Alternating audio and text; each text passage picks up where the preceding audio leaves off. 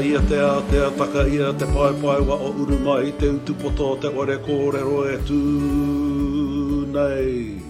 Kia ora. Welcome to Chase Channel, a space to share tupuna wisdom, Māori ancestral knowledge with you and the world.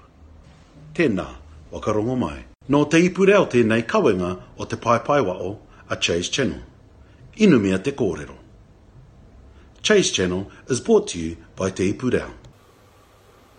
Morena tātou. This morning's word is kono.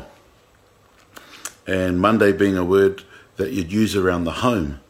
And so kono means it's when your eyes sink in.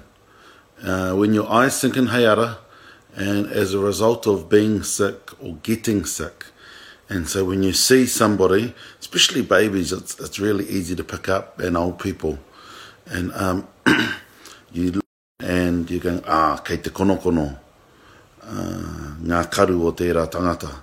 So that's the word for today, a word used around the home, kei te kono, or ko kono ngā karu. And the request for Wednesday for a deeper meaning of a word is going to be pepeha. Okay, so pepeha will be the word on Wednesday. Kia ora kere, kia ora lea, and have a great Monday, everybody. Kia ora mai tātou. Nā Te Puni Kōkiri e Pūtea Tautoko, made with support from Te Puni Kōkiri. Nā Puoro Jerome, Ngā Reo Puoro. Soundtracks from Puoro Jerome.